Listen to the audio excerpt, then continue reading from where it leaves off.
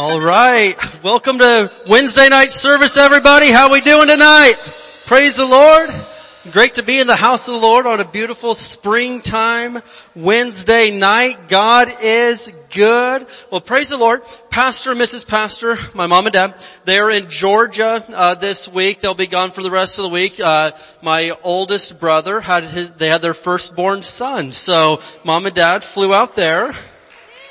And they're spending a few days out in the woods of Georgia getting to see the new grandson. So anyway, we're excited for them. They're having a great time and anyway, so you won't see them tonight or on Sunday. But in other news, I've asked my brother to preach tonight. So Josh is going to preach tonight. Come on, yeah.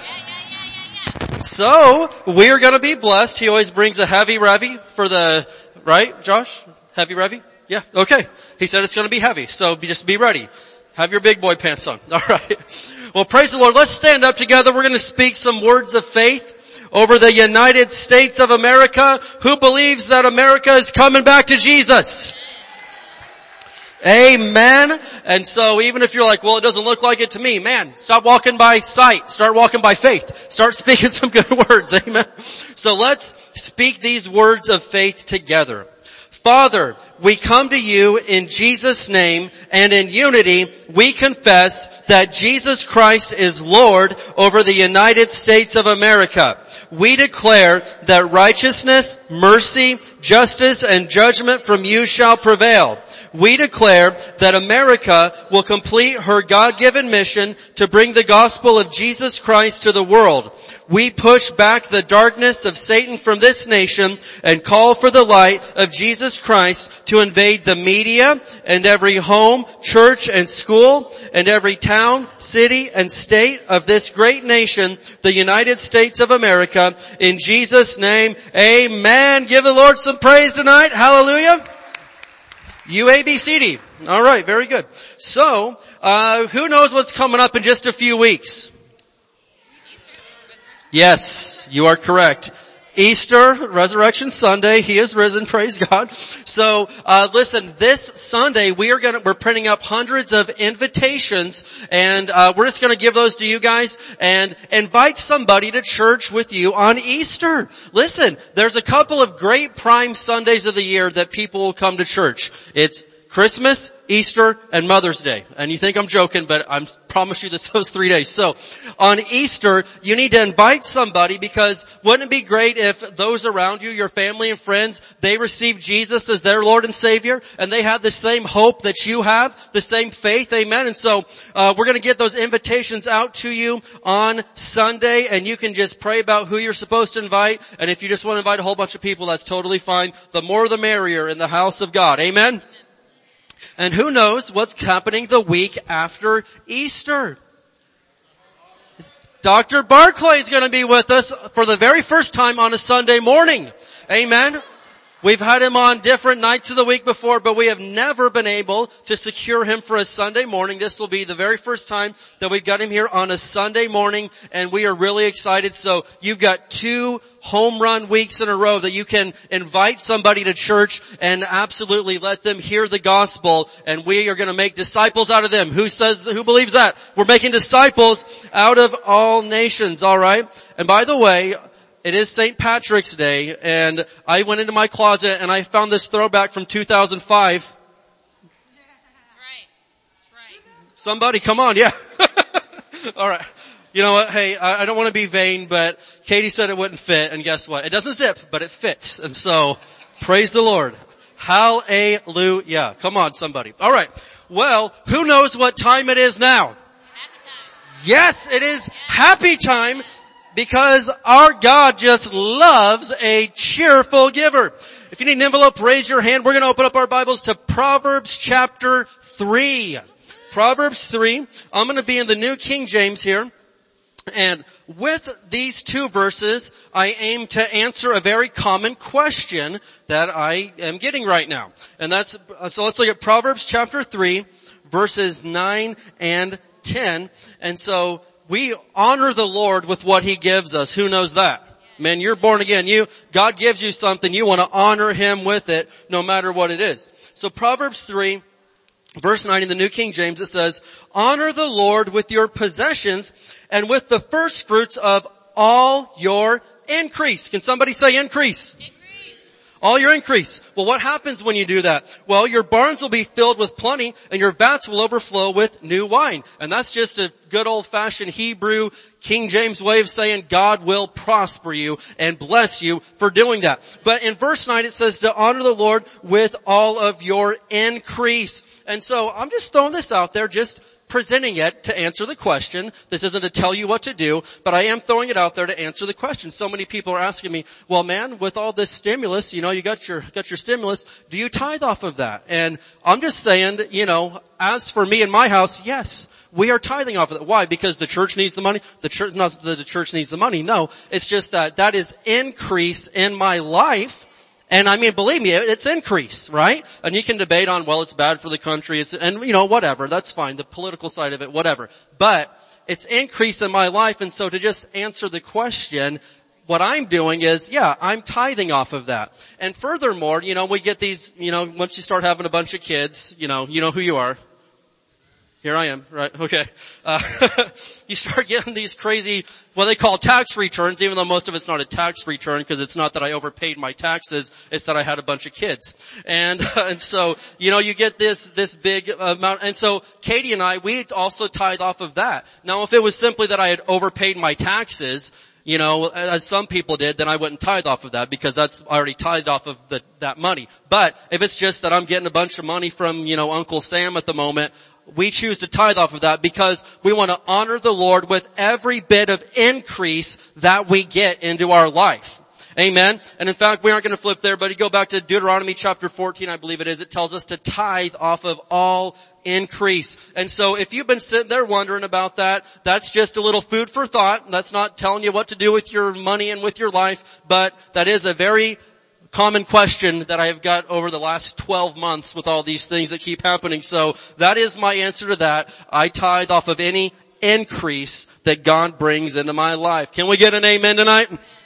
Amen. Well, let's stand up together. We're going to speak some words of faith over our tithes and our offerings, over our giving, and we are going to see the Lord have His way in our finances. Amen. And so, like I said, Josh is going to be preaching tonight. I'm going to be playing guitar to give him a little bit of a break. So, praise God. We're just going to have opposites day today. Does that sound good? All right. Very good. Let's speak some words of faith. As we bring the Lord's tithe and give offerings today, we believe we receive jobs or better jobs, promotions, raises and bonuses, benefits, sales and commissions, growth in business, settlements, estates and inheritances, interest and income, rebates and returns, checks in the mail, gifts and surprises, finding money, bills paid off, debts paid off, royalties received, blessings and increase. Thank you, Lord, for meeting all of my financial needs so I have more than enough to take good care of my family, to give generously in the kingdom of God, and promote the gospel of the Lord Jesus Christ. Amen. Let's go.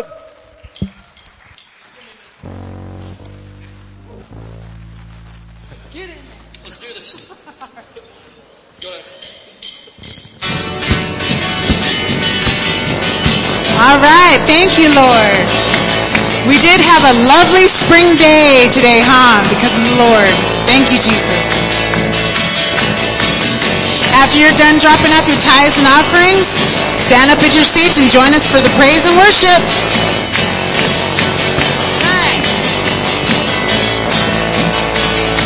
It's always like springtime with you, making all things new. Your light is breaking through the dark. This love, it is sweeter than wine, bringing joy, bringing life. Your hope is rising like the sun. Yes, Lord. This is what you do. This is what you do. You make me come alive. This is what you do. This is what you do.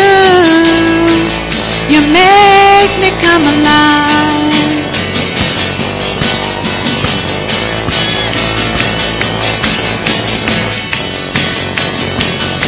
It's always like springtime. It's always like springtime with you, making all things new. Your light is breaking through the dark. This love, it is sweeter than wine, bringing joy, bringing life.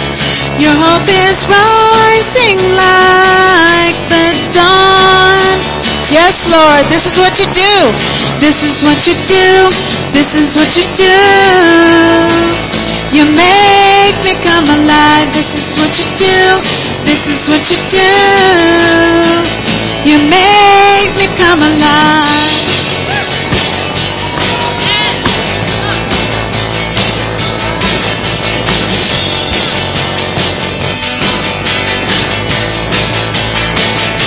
It's always like springtime with you, making all things new.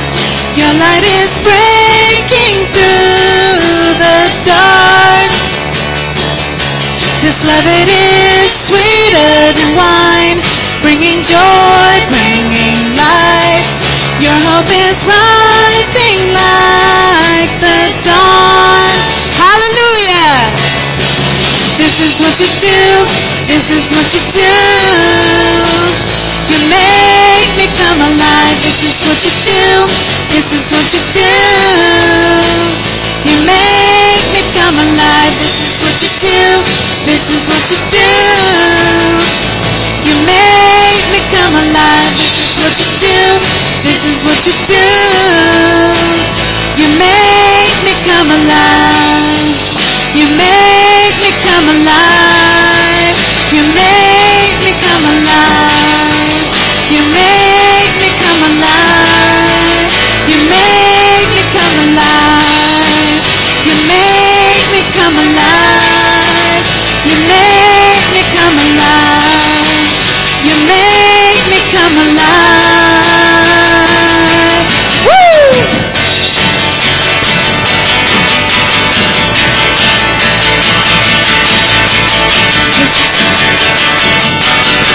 This is what you do. This is what you do. This is what you do. You make me come alive. This is what you do. This is what you do. You make me come alive. This is what you do. This is what you do. You make me come alive. This is what you do. This is what you do. You make me come alive. It's like I'm living for the first time. I'm finally living for the first time. It's like I'm living for the first time. I'm finally living for the first time. Thank you, Lord.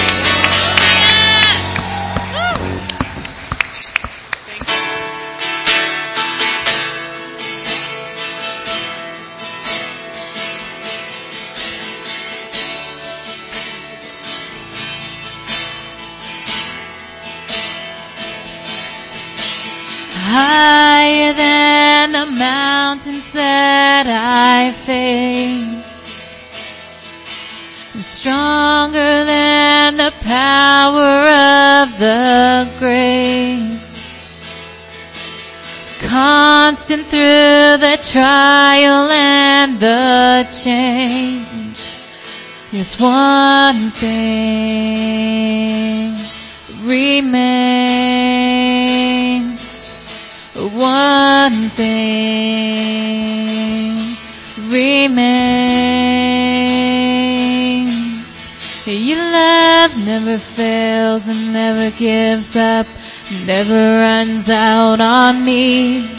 Your love never fails and never gives up, never runs out on me. Oh no, your love never fails, never gives up, never runs out on me. Your love.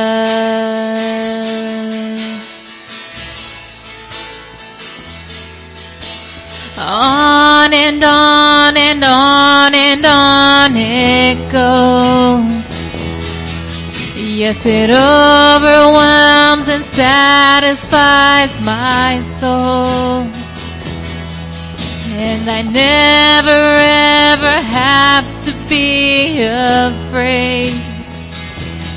One thing, your love, it remains. Your love never fails and never gives up, never runs out on me. Your love never fails and never gives up, never runs out on me. Your love never fails and never gives up, never runs out on me. Your love, your love, your love. In death, in life, I'm confident and covered by the power of your great love. My debt is paid. There's nothing that can separate my heart from your great love. Sing that again. In death, in life, I'm confident and covered by the power of your great love. My debt is paid.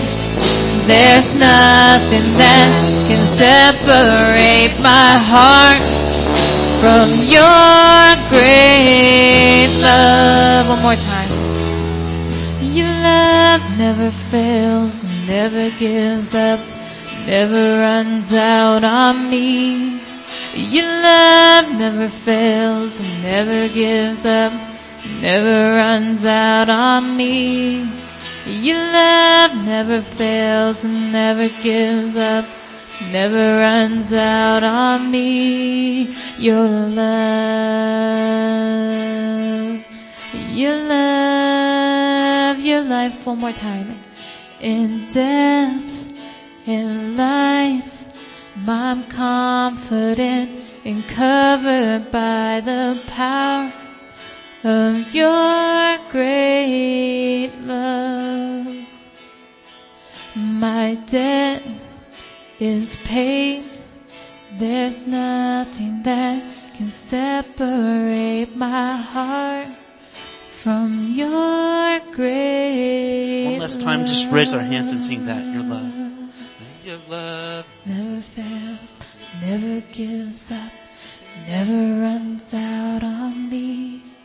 Your love never fails, never gives up, never runs out on me.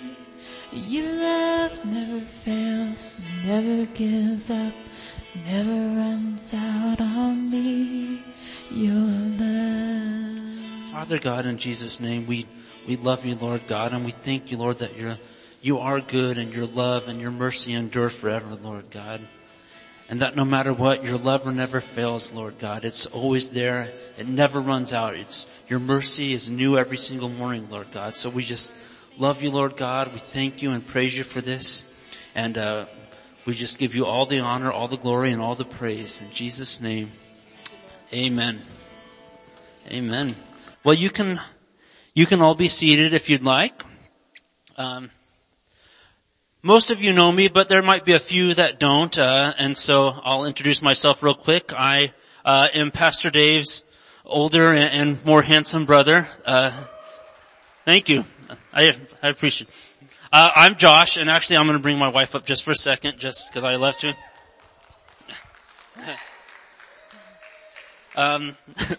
So I'm Josh, and this is my lovely wife, Julie. And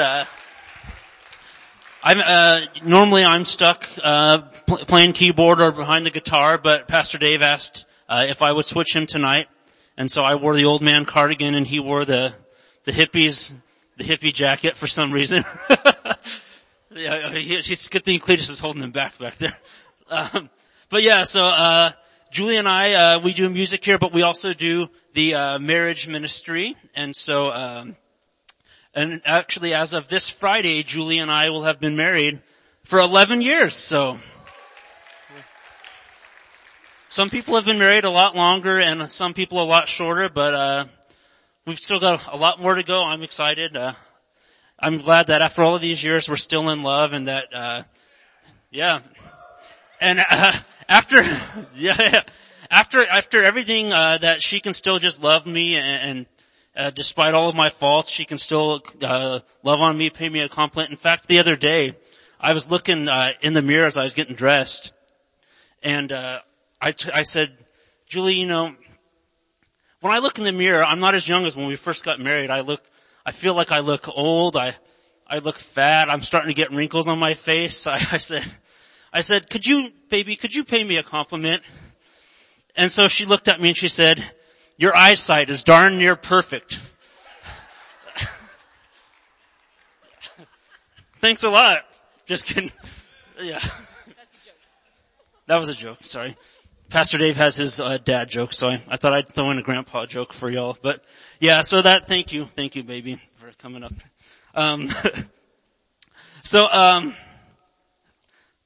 Since I'm normally do the marriage ministry, I had this cool message that I wrote back a while back around Christmas, and it was because normally we have a big dinner for all the married couples where we have a pitch-in and then we do a little thing together. And so I had this really cool message called Marriage Lessons from Mary and Joseph. And I didn't get to preach it in December because we shut down the whole country and we didn't get to have our marriage event like we normally have. So I still really liked this message, and I'm like, you know what? I think that we can turn this into a message for Wednesday night. So what I did was I retitled this message to Life Lessons from Mary and Joseph instead of just marriage lessons. And so it still is Christmassy, but I did wear my Christmas sweater, and much to Julie's chagrin, I wore my Christmas socks. I don't know if you can see those there. She kind of rolled her eyes when I put those on too. But I was like, you know what? It may be March and it may be warming up, but I'm going to use this Christmas lesson. So bear with me. Let me say a quick prayer and then we'll get right into the word tonight. So, Father God, in Jesus' name, we just love you, Lord God, and we're so thankful, Lord, for your word that no matter what, it never returns void. So, as I get ready to speak tonight, I just ask that you would give me the right words to speak, and that any words that are not of you would just fall to the ground, and instead only your word will remain, since it never returns void. It always accomplishes everything that you would have it to do. And we ask that at the end of the night you get all the honor, all the glory, and all the praise. In Jesus' name, amen. So what I'm going to teach tonight are 3 life lessons we can learn from Mary and Joseph. And the first one here is that they stuck with God. Mary and Joseph stuck with God. So I'm going to give you read a scripture here real quick to us. You can turn there if you want. It's in Luke chapter 1. Amen. I'm going to grab my water bottle while you do that.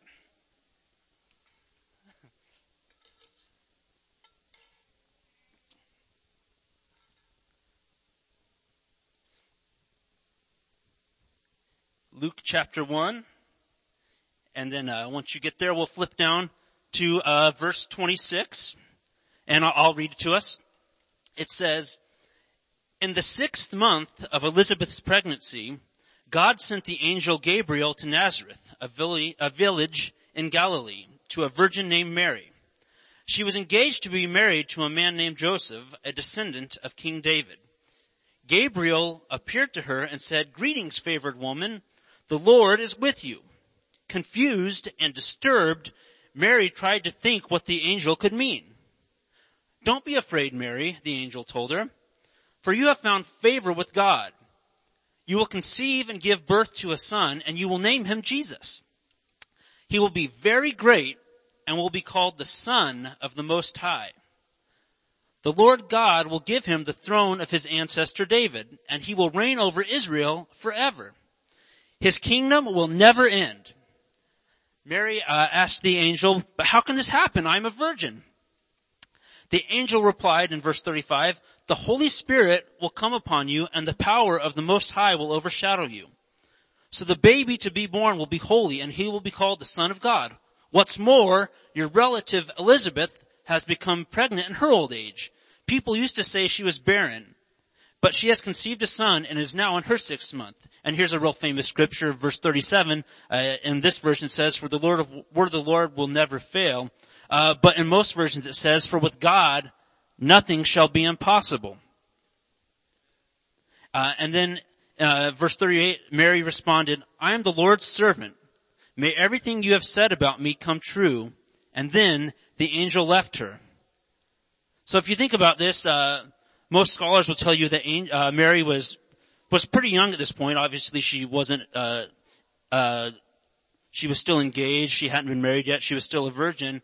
And then this angel comes and tells her this crazy story. But as unbelievable as it all sounded, Mary still trusted God. She trusted God no matter how crazy it sounded, because Mary knew how important it was to stick with God.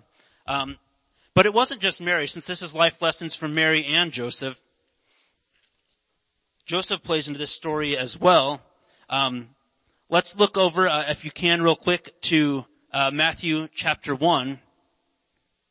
And let's hear real quick Joseph's side of the story.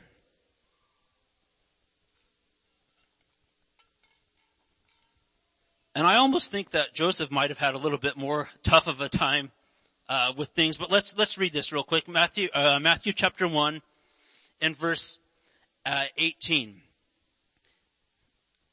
And it says, "This is how Jesus, the Messiah, was born. His mother, Mary, was engaged to be married to Joseph. But before the marriage took place, while she was still a virgin, she became pregnant through the power of the Holy Spirit. Joseph, to whom she was engaged, was a righteous man and did not want to disgrace her publicly, so he decided to break the engagement quietly. As he considered this, an angel of the Lord appeared to him in a dream. 'Joseph, son of David,' the angel said, 'do not be afraid to take Mary as your wife. For the child within her was conceived by the Holy Spirit, and she will have a son, and you are to name him Jesus, for he will save his people from their sins.' And all of this occurred to fulfill the Lord's message through the prophet. 'Look, the virgin will conceive a child. She will give birth to a son, and they will call him Emmanuel, which means God is with us.' When Joseph woke up, he did as the angel of the Lord commanded and took Mary as his wife." So, hearing this crazy story, the reason I think that it might maybe have been a little bit more difficult for Joseph is because, think about this, you're getting ready to get married and you've never consummated anything with your fiancée or your wife, and suddenly she comes up and tells you that she's expecting a child. Most guys are going to be like, "Whoa, what's going on here?" And especially when she says, "Yeah, the Holy Spirit told me I'm going to have a baby," you're going to be like, What are you talking about? They didn't know what the Holy Spirit even was back then. But Joseph trusted God even though it looked like this situation made no sense at all. And because of that, him and Mary trusted God, and she was able to give birth to Jesus, the Savior of the whole world. And it was because Joseph and Mary both trusted God. Without that, I don't know what would happen. Well, we won't speculate. But it's important that we stick with God in life and in marriage. But the next thing I want to talk about for just a couple of minutes is not only did they stick with God, they stuck with each other. And I just looked this up today. And so, Julie, if you're going through our search history on the computer and you see the term no-fault divorce in our history, it's because I was preparing for the sermon. I wasn't looking for divorce, just kidding. But I found out that no-fault divorce became legal in California on January 1st of 1970. And then not too long after California legalized that, pretty much every state soon followed suit. And no-fault divorce means that you can just pretty much get divorced for any reason you want. You don't have, prior to this, you had to prove abuse or adultery or something before you could get divorced. But when this law came to pass in 1970, it started a divorce epidemic, and people just nowadays get divorced for any reason they want. In fact, I looked up a few of the stupidest reasons that people have got divorced. And so just bear with me for a second. I thought these were kind of interesting. The first one here is that a 34-year-old man filed for divorce from his 28-year-old bride just days after the wedding, after he saw her without makeup.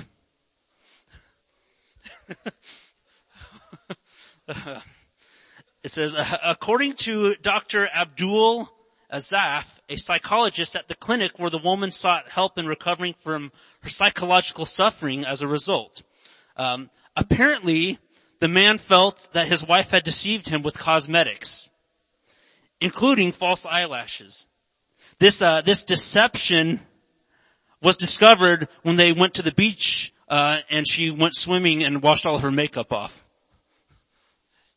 And so, I don't know if that was on the honeymoon or what, but her makeup all washed off, and he had enough. And prior to 1970, he wouldn't have been able to do that. But I just thought that was pretty stupid, Yeah. But here, listen to this one. Here's another one. Stupidest reasons people have got divorced. In 2009, a German woman filed for divorce after her husband knocked down and rebuilt a wall in their home because he said it got dirty. This was apparently the final straw in a 15-year marriage when the husband obsessively cleaned the house and rearranged the furniture. So, I don't know what I'd do if I came home and Julie knocked over a wall, but that seems like a silly thing. Obviously, if she knew her husband had issues, if he was constantly obsessively cleaning and being weird their entire marriage, and prior to 1970, they would have just had to work that out. Here's the last one. Here's the last one. For one Japanese couple who had been married for 6 years, the movie Frozen was the deal breaker. After watching the movie together, he made the mistake of asking, "Did you really think it was that good?" And apparently she did, because the fact that he even asked the question made her question what sort of person she was married to. And she decided that she couldn't let it go after all of that, and she soon filed for divorce. Yeah. Sorry. But these are the stupid things that people nowadays, honest to goodness, you can look these stories up, that people get divorced for. But since I'm talking about Mary and Joseph went through a lot together. I wanted to look real quick at a couple of things that they had to go through, and they decided to stick it together. The first thing they did is they had to spend the night in a barn with barn animals. In Luke chapter 2 verse 7, it says that she gave birth to her firstborn son.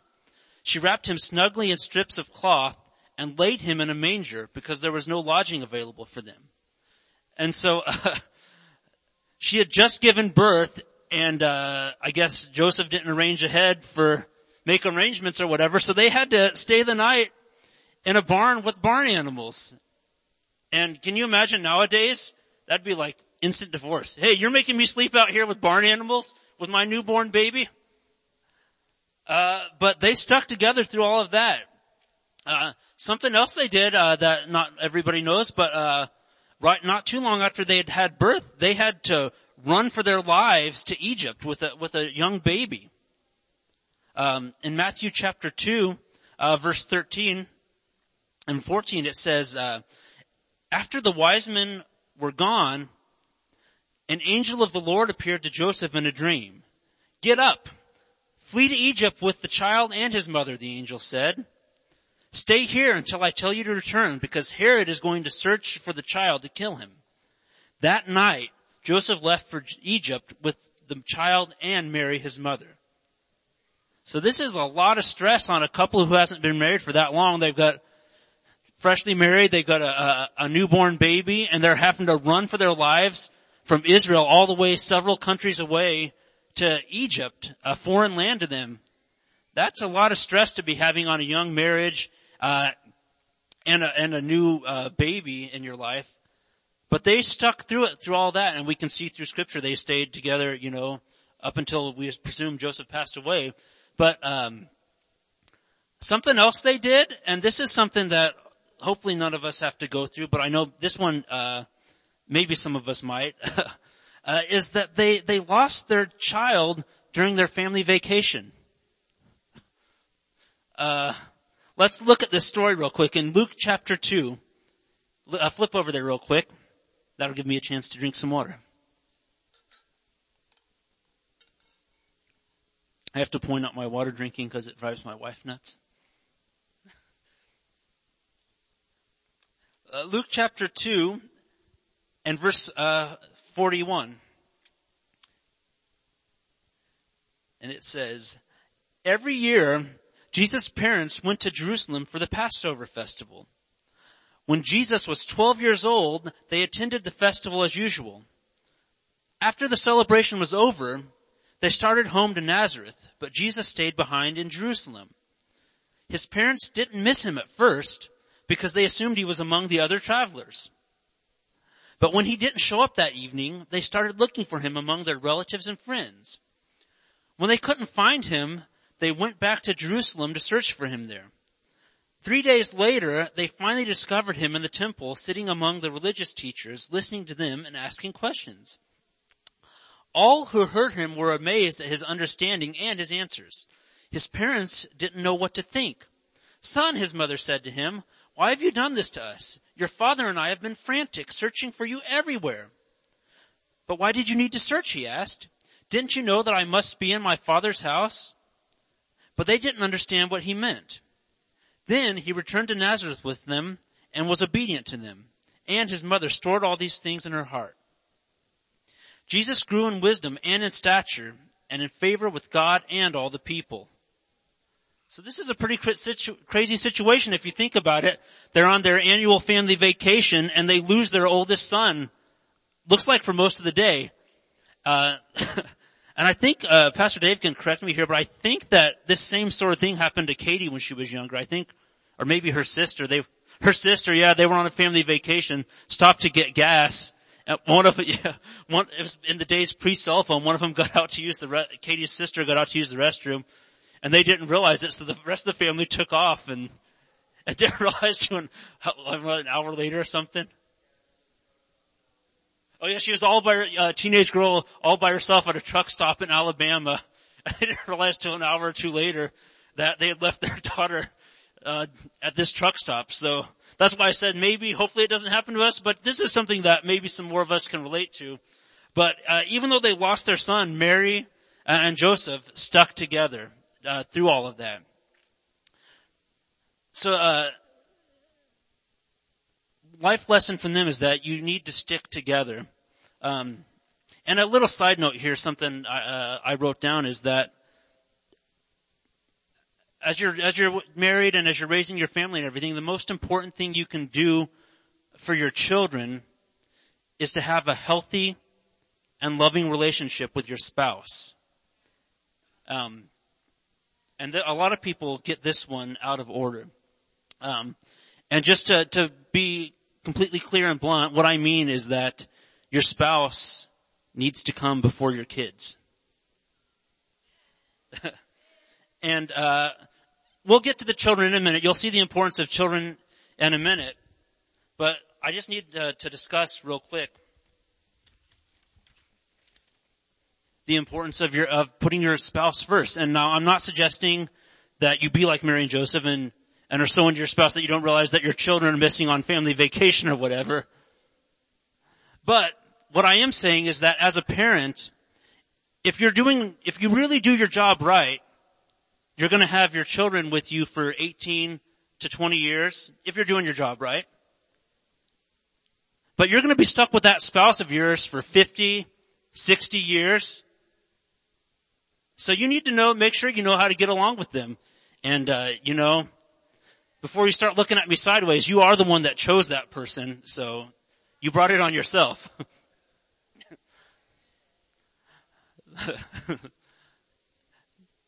The main thing, that I'm saying though is that when you love your spouse and you put them first, it means that your children are going to have a loving home to grow up in. And that's way more important than making sure that they're doted on 24/7 and that you're always there at every beck and call.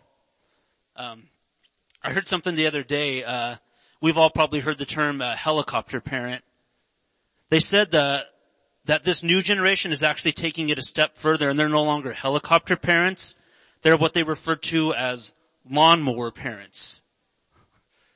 Lawnmower parents. And what they mean by that is that parents nowadays, not only are they hovering around to make sure that everything goes right for their kid, they're like a lawnmower, clearing all the weeds out of the way so their children never have to face any challenges or obstacles in life.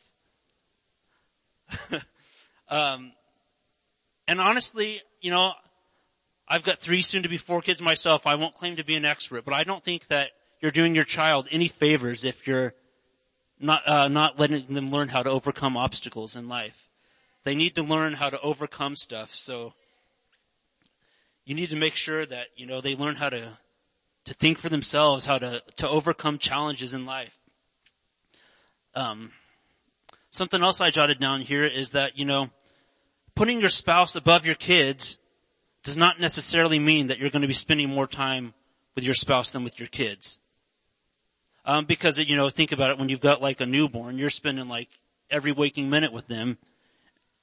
And that's just a season of life. It's the same thing, like, we're supposed to put God before our spouse, but that doesn't mean that we necessarily are spending, more time devoted let me make sure I say it this way, that we're spending like more time necessarily with God than with our spouse. Cause you're not getting up, and most of us, other than like Pastor Dave, don't have 7 hours a day to read our Bibles and pray. Just kidding. I'm just kidding. But, that doesn't mean, sometimes if I'm getting up, helping Julie get the kids ready for school or whatever, I may only have 15 or 20 or 30 minutes to read my Bible in the morning. But that doesn't mean that I love my kids and my wife more than I love Jesus, that I'm putting that relationship first. Even though in my heart I'm putting them first. So putting your spouse or putting Jesus first doesn't necessarily mean time. So don't feel bad like if you're having to spend all this time with your kids and you feel like you're neglecting your spouse. There are seasons where you have to spend more time with your spouse than with your kids. Your kids than with your spouse, but you need to make sure that you're prioritizing your relationship with your spouse. Something that Julie and I do, and I think I might have learned this from my older brother Ben, and his wife Melissa, is, every night we try to put our kids to bed at a semi-decent time. Usually we try to have and I know this won't work for everybody, but we try to have our kids trained to go to bed around 8:30. That way Julie and I have an hour to spend together pretty much every night before we go to bed. So even if we're just sitting there vegging out on the couch for a minute, we've got a little bit of time together. And even though we've both spent all day since I work from home and she is home all day, we spent all day with the kids. We're still prioritizing our marriage by taking half hour, an hour before we start winding down to spend time together. And I think that's something, that is important for everybody. And I know we've got a few empty nesters in here, and they could probably attest, about making sure that you have that relationship with your spouse. Otherwise, when those kids move out, you're going to drive each other nuts because you don't know how to spend time together. So that's just something important. So, all of this aside, stick with your spouse even above your kids, even though I don't mean neglecting your kids. You know what I mean? But the third thing that we can learn from Mary and Joseph is they did stick with God, they did stick with each other, but they stuck with their children. So they didn't neglect their children, they stuck with their children. One thing that Joseph did is that Joseph passed the family trade on to his son, Jesus. In Matthew chapter 13, I'll read this one real quick, it says that Jesus returned to Nazareth, his hometown. When he taught there in the synagogue, everyone was amazed and said, "Where does he get his wisdom and the power to do these miracles?" Then they scoffed. "He's just the carpenter's son. And we know Mary, his mother, and his brothers, James, Joseph, Simon, and Judas." So everybody knew that that Jesus' father on earth was a carpenter, but not only was he the carpenter's son, he was also a carpenter himself. So evidently his father taught him these skills because he was taking that time to devote to his children. And in Mark chapter 6, verse 3, it's a different telling of this same story. It says, then they scoffed. "He's just a carpenter." So he himself was a carpenter. "The son of Mary and the brother of James, Joseph, Judas, and Simon. And his sisters live right here among us." And then it says they were deeply offended and refused to believe him. But Joseph took the time to teach his son a good life skill. Back then it was very important that you had a skill. So Joseph took the time to raise his son to be a carpenter. But not only that, his mother Mary, she believed in him before he did a single miracle. Now, since I'm wearing my Christmas socks, I'm going to talk about Christmas for just a second. It's just a little personal pet peeve of mine. We've all probably heard that song, "Mary, Did You Know?" And it asks all these questions, like, "Mary, did you know that your son would do this and do that?" And then as I got to thinking about it, I'm pretty sure she did know, because she literally had an angel appear out of nowhere and tell her that her son was going to do all of these amazing things. So I don't know how scriptural that song is. I'm sure it's a lovely song. But at the Christmas service, you probably won't hear me singing that, because the contradiction, the way my mind works, it's a contradiction. Yeah, Mary did know, because she literally had an angel tell her that her son would do all of these amazing things. But let's look at this. Let's look real quick at John chapter 2. You can flip over there if you want.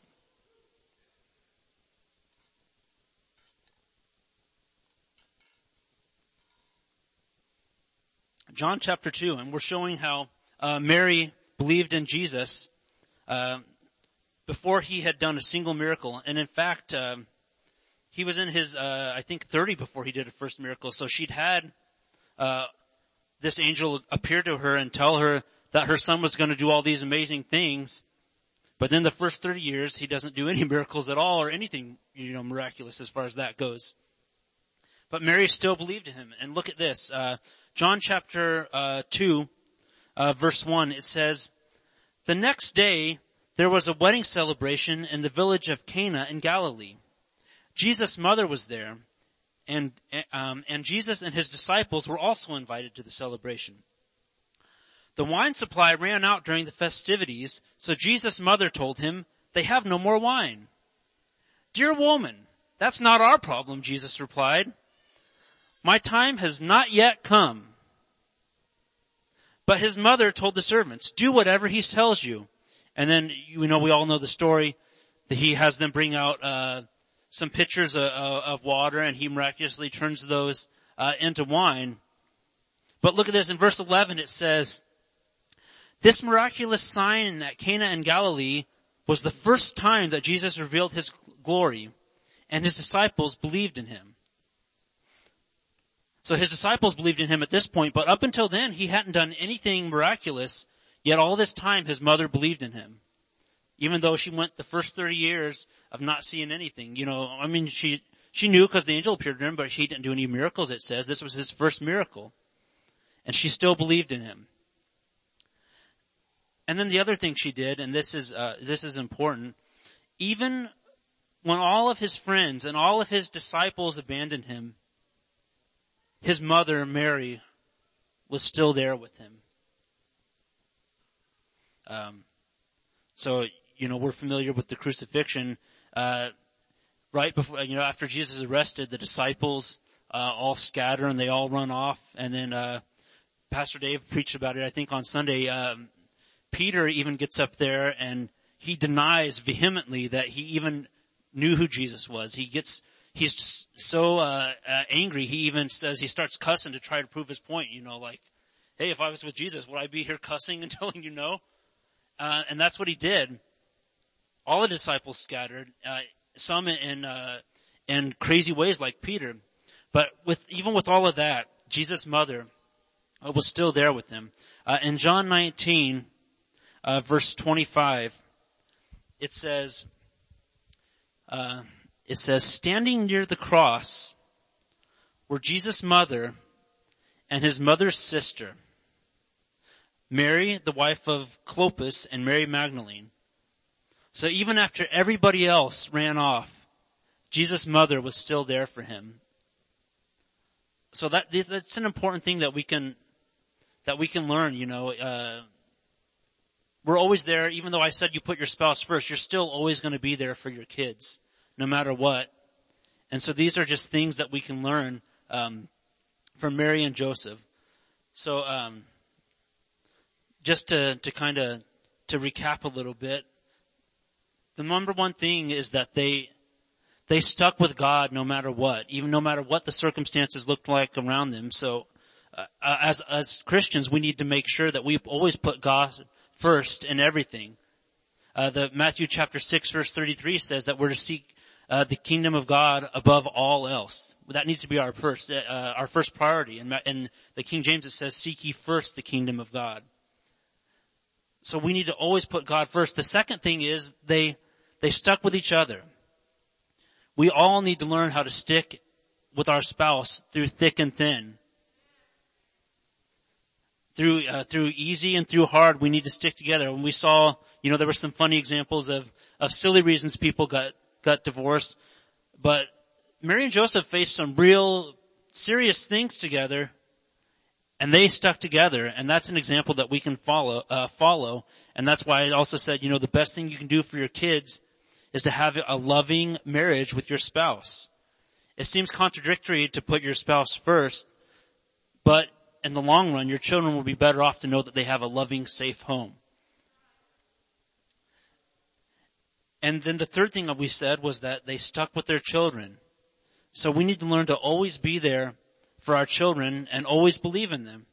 You can't be putting down on your children, or I think I was remembering, my brother Joe was a bit of a challenge growing up, to say the least. But no matter what, my dad, even if Joe did the dumbest thing, which he did quite frequently, and hopefully he's watching so he can hear me. I'll look at the camera for a minute, because he still does some of the dumbest things. Yes, he does. My brother will attest to that. But no matter what dumb things Joe did, my dad never called him stupid or dumb. My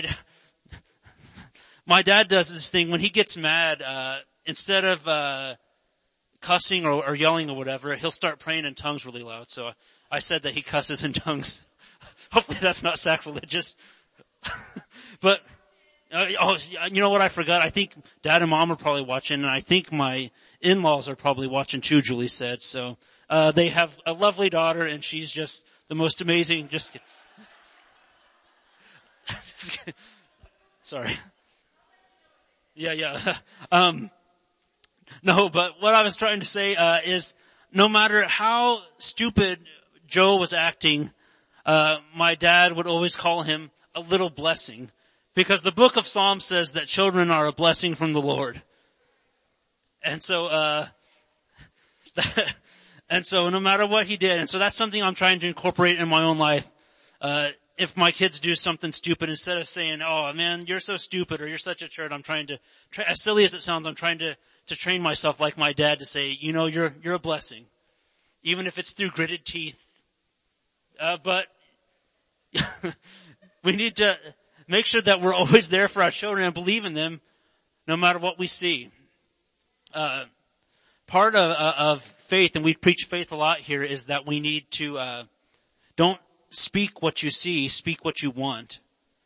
And so, if you want your kids to grow up to be stupid and to be dumb and be turds, then call them that by all means. But if you want them to be a blessing to your life, speak what you want, not what you see. So, my children are blessings from the Lord. My son loves to clap and sing during praise and worship. In Jesus' name. The worship leader's son is not the only kid sitting down here staring at me like I'm a moron. But I'm speaking what I want and not what I always say. Sorry, but that's, stick with God, stick with each other, and stick with your children. And that's about all I've got for tonight. So I'll probably ask Pastor Dave to come back up here, and he can offer corrections for all of the unbiblical things I probably said. All right. So get your pens out. We're going to correct a few things. First of all, this thing is fire, okay? I resent you making fun of it. Praise God. But no, I love that Josh spoke on that. And I know it seems like the Lord's been kind of speaking through us about some of that stuff lately. And so it must mean we need to hear a little bit of it. But I encourage you, man, just work it out. If you're having marriage trouble or something, relationship trouble, work it out, man. It is worth it. And I'm so glad, Katie and I, we got, she was a senior in high school and I proposed, and we probably looked like a couple little idiots, and but I proposed, and I had graduated a little bit before her, and we got married a week after we turned 19, and so many people, like, well, was she pregnant? No, we just wanted to get married. Is that the crime of the century? and people just, I had people tell me, well, hey, when you guys get divorced, you come and see me. Just negative stuff. But this year is 17 years of marriage, and I'm like, you know what? It hasn't always been easy, but I am so grateful, so thankful that we've worked it out.